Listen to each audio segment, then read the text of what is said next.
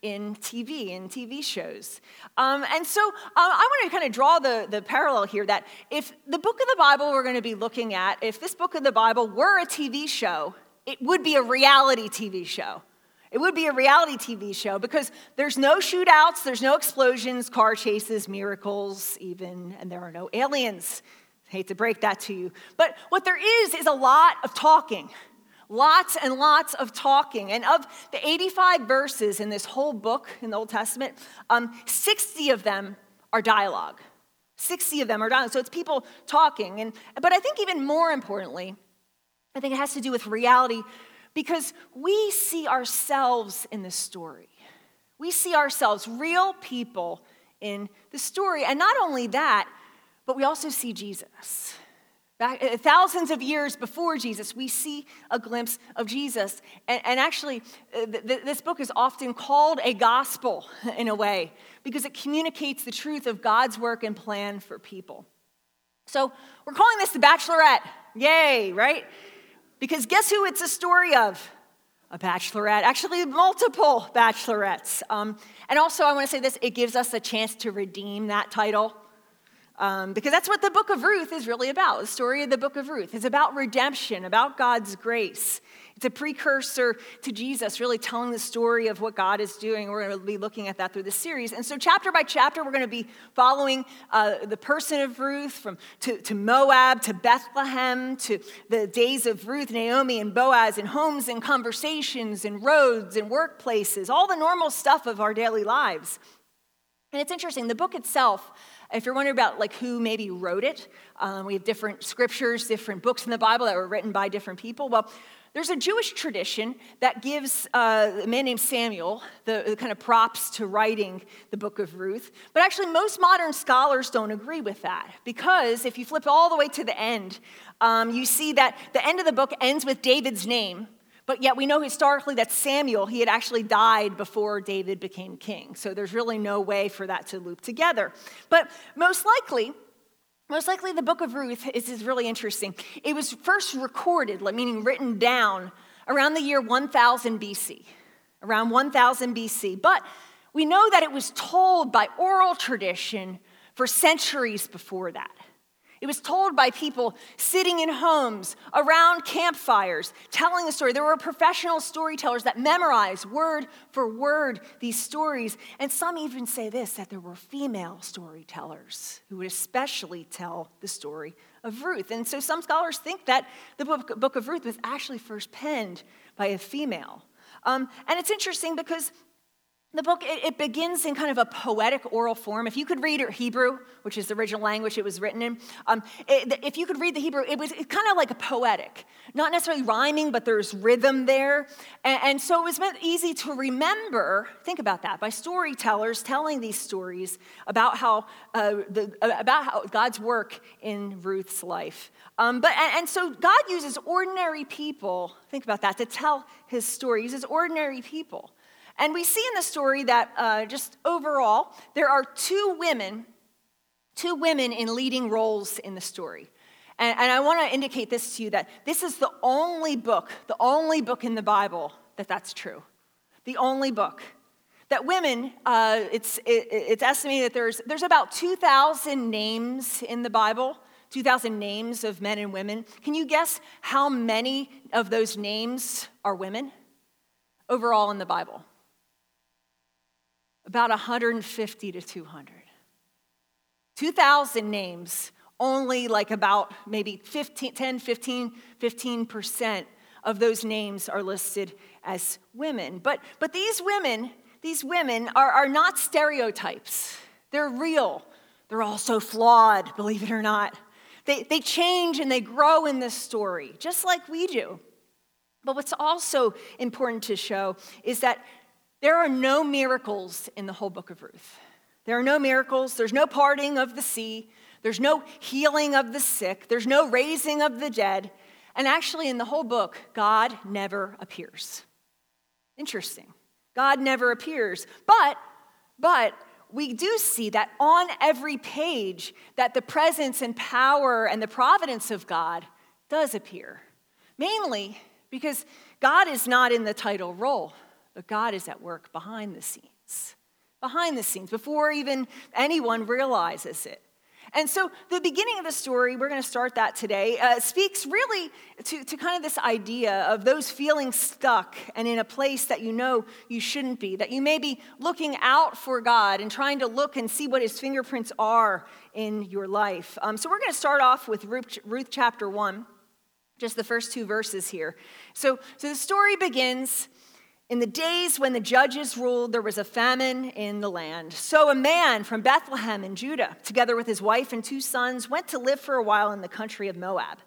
The man's name was Elimelech. His wife's name was Naomi. And the names of his 2 sons were Mahlon and Chilion. We're going to get to that. They were Ephraimites from Bethlehem, Judah. And they went to Moab and lived there. So the whole story starts, this is really important. It starts off in the days when the judges ruled. Does anyone know what book in the Bible is before Ruth? Like if you had a paper Bible, it's also on your phone too. But what book is before the book of Ruth? Any of our Bible wizards here? Judges. So exactly, the book of Judges. And if you go to the book of Judges, if you read the book of Judges, really interesting book, lots of things going on. But one verse is repeated over and over and over again in the book of Judges. And it's even the last verse in the book. And we're going to put that up on the screen. In those days, Israel had no king. All the people did whatever seemed right in their own eyes. Over and over and over again. So this is the context that Ruth takes place. This is when Ruth was living. This is when these people were living. So what's going on is really like a post-apocalyptic setting here. It's kind of like a Survivor in a way, too, because everybody's out for themselves. They want to survive. They do what's right in their own eyes, right? They just do whatever. Some of us can relate to that, right? But I want to take a look at the participants here. First, we have Elimelech. Say that name, Elimelech. Elimelech, awesome name. So he was the husband and father. And his name, guess what it means? It means God, my God is king. My God is king. Lots of people in the Bible have their names representative of some kind of meaning. His wife is Naomi. Say Naomi. Naomi, and her name, guess what that means? Sweet or pleasant. And so we're told that they have 2 children. And at the time, maybe you'll pick up this tradition, but at the time, the tradition was to name their children on the basis of one of 2 things. The first thing that they could name their child was prophetically based on what they wanted to see in a child's life, meaning they would name like strong or godly or joyful or happy, or successful, or loved by God. They could name them what they wanted to see, or they could name the child based on what they saw, meaning ugly feet, red head, big boy, big girl. That's what they would name. And so in this case, it's likely that they named their children based on what they saw. So Mahlon, guess what that means? Mahlon, sick, sickly. He was a sickly child. Imagine that, your whole life, right? You were sick as a baby, now you're named sickly your whole life. The other son, Chilion, guess what his name means? Frail or tired. Frail or tired. In other words, basically the parents would say when they'd introduce their children, hey, meet our kids, sick and tired, right? Some of you didn't know that was an option. But basically, we start off with my God is king, Elimelech, with sweet and pleasant, which is Naomi, with the boys sick and tired. It's kind of funny, but they're in this time period, and everybody's doing whatever they want, and so what happens is a famine hits. And Elimelech, the father, he's worried about his family, so he makes a big choice for his family, and he decides to pack everybody up from the town of Bethlehem, hold on to that thought for later, from the town of Bethlehem, and move everybody to Moab. So this is kind of a picture of that distance. So it's basically like a 50-mile journey. So it's like you starting off today and walking to Reading. That's about how far it is. So we overlook this part, but there is significance of where they went to, of going to Moab. See, God had strictly forbidden his people from living in Moab. Well, why? Well, Moabites, people living in Moab, were descendants of a guy named Moab. And we're not going to go there, but basically if you flip all the way back to Genesis chapter 19, you see there's a story of this guy named Lot. and his daughters. This is kind of crazy. Like there's really crazy stuff in the Bible, by the way. But Lot's daughters basically get him drunk, and they sleep with him, and they conceive this guy. And guess what they name this child? They name him Moab. Basically, this person born out of incest. But he goes on, and so the Moabites kind of developed from that family line. And the Moabites started to worship the false god Chemosh. This false god they made up. And guess what they would actually do with that false god? They would sacrifice children. The Psalms 60, verse 8, God says, Moab is my wash basin. Like that's how bad this was. This group of people you did not want to associate with. So imagine, this is the story, guys, right? That he takes his family, Elimelech takes his family from his hometown of Bethlehem to the place that God forbade him, to the place that God had forbidden. And it's interesting because this guy, Elimelech, his name, it means God is king. He did what was right in his own eyes. And of course, we can't be too hard on him because, you do weird things when you get hungry. People call it hangry, right? Imagine famine. Famine probably does crazy stuff to people and makes you make all kinds of decisions. But I think it's a good caution for us because we can do that too.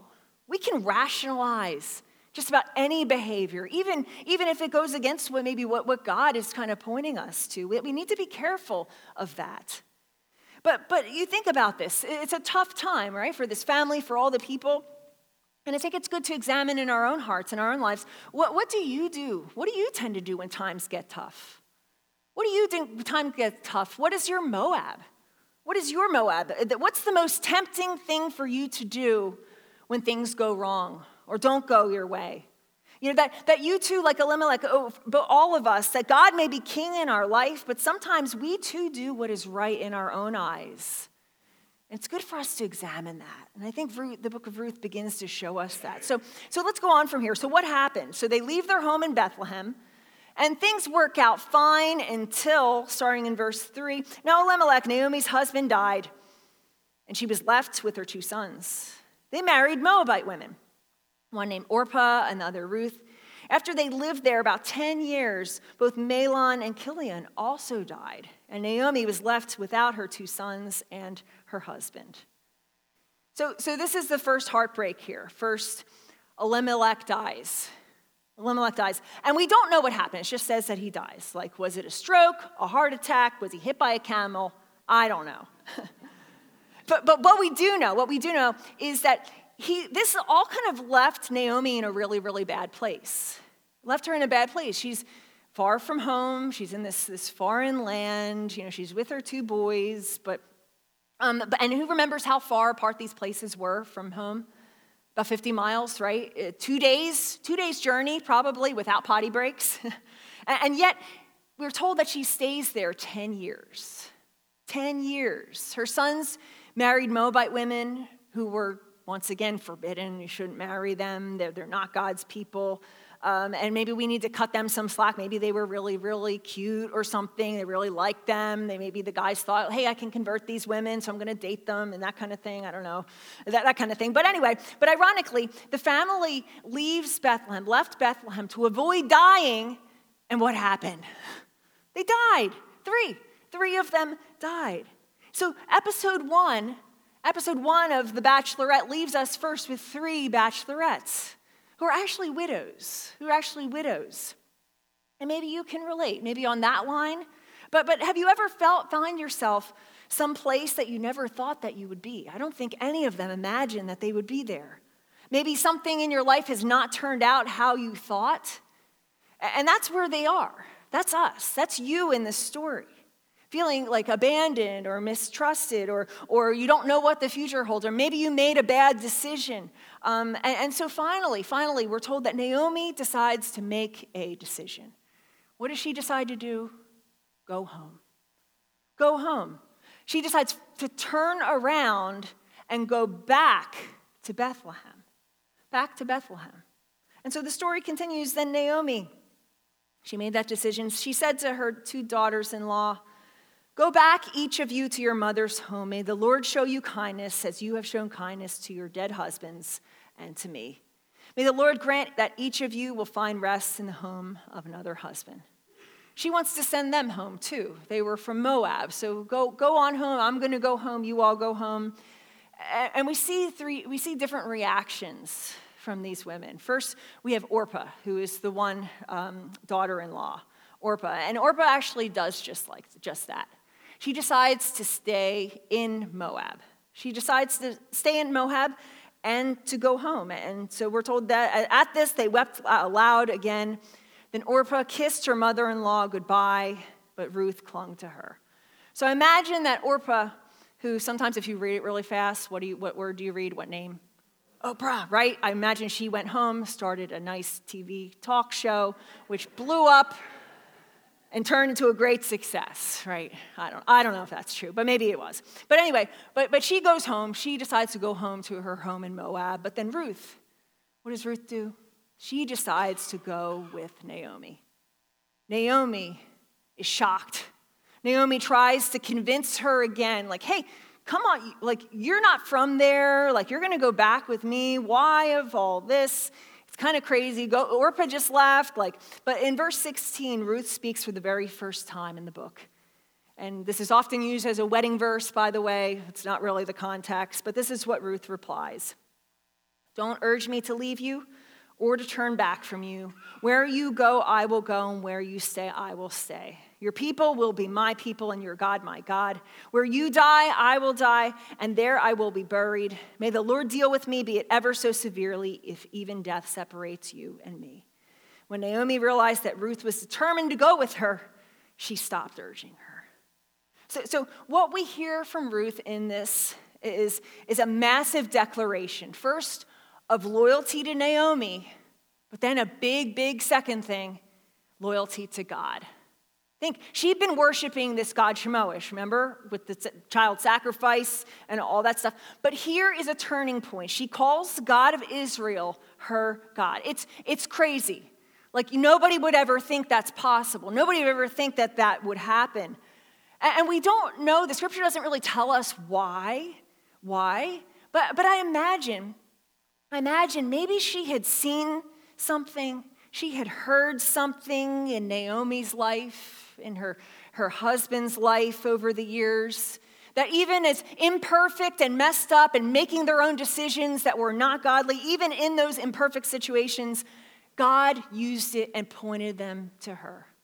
And so don't underestimate the power of your witness. Even over the years, you too may be surprised in the beginning or the end of the story that she turns to the God of the Israelites and she turns to leave, to go home with Naomi. Essentially, Ruth and Naomi, they left Moab. They left their Moab. They're doing their own thing. I think I know what's right. They left that to return to God in Bethlehem.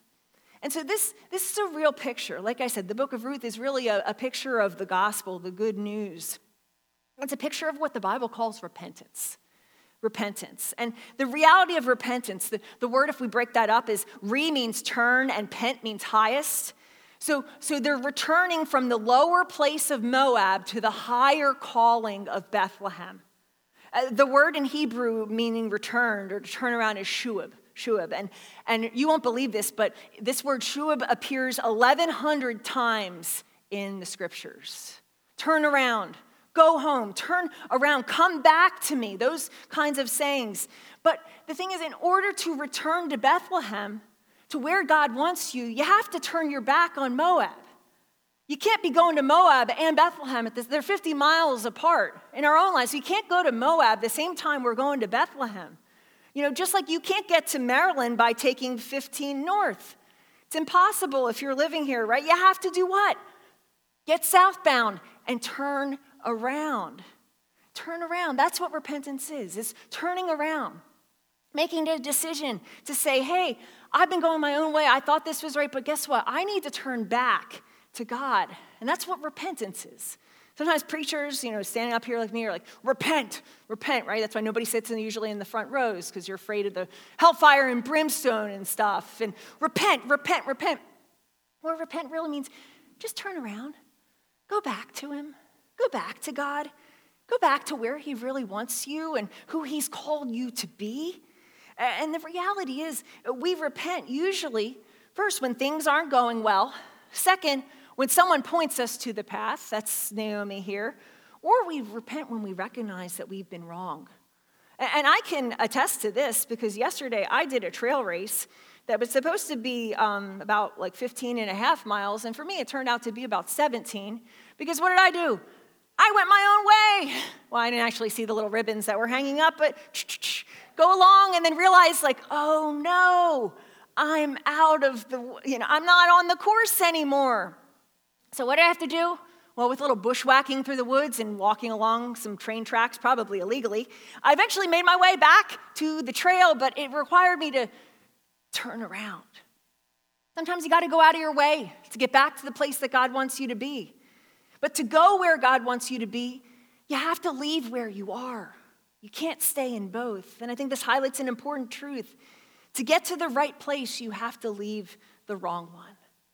Well, Ruth makes one decision. She turns her back on Moab to go back to God in Bethlehem, to go to where she's been invited and welcomed. And one decision, imagine this, one decision, one turning around, one act of repentance, one choice changes the trajectory of her entire life. One choice. Her life, her legacy, and what becomes her history. Because, have you ever heard of Bethlehem before? Who here's heard of Bethlehem? It means house of bread, but who was born there? Jesus. Thousands of years later.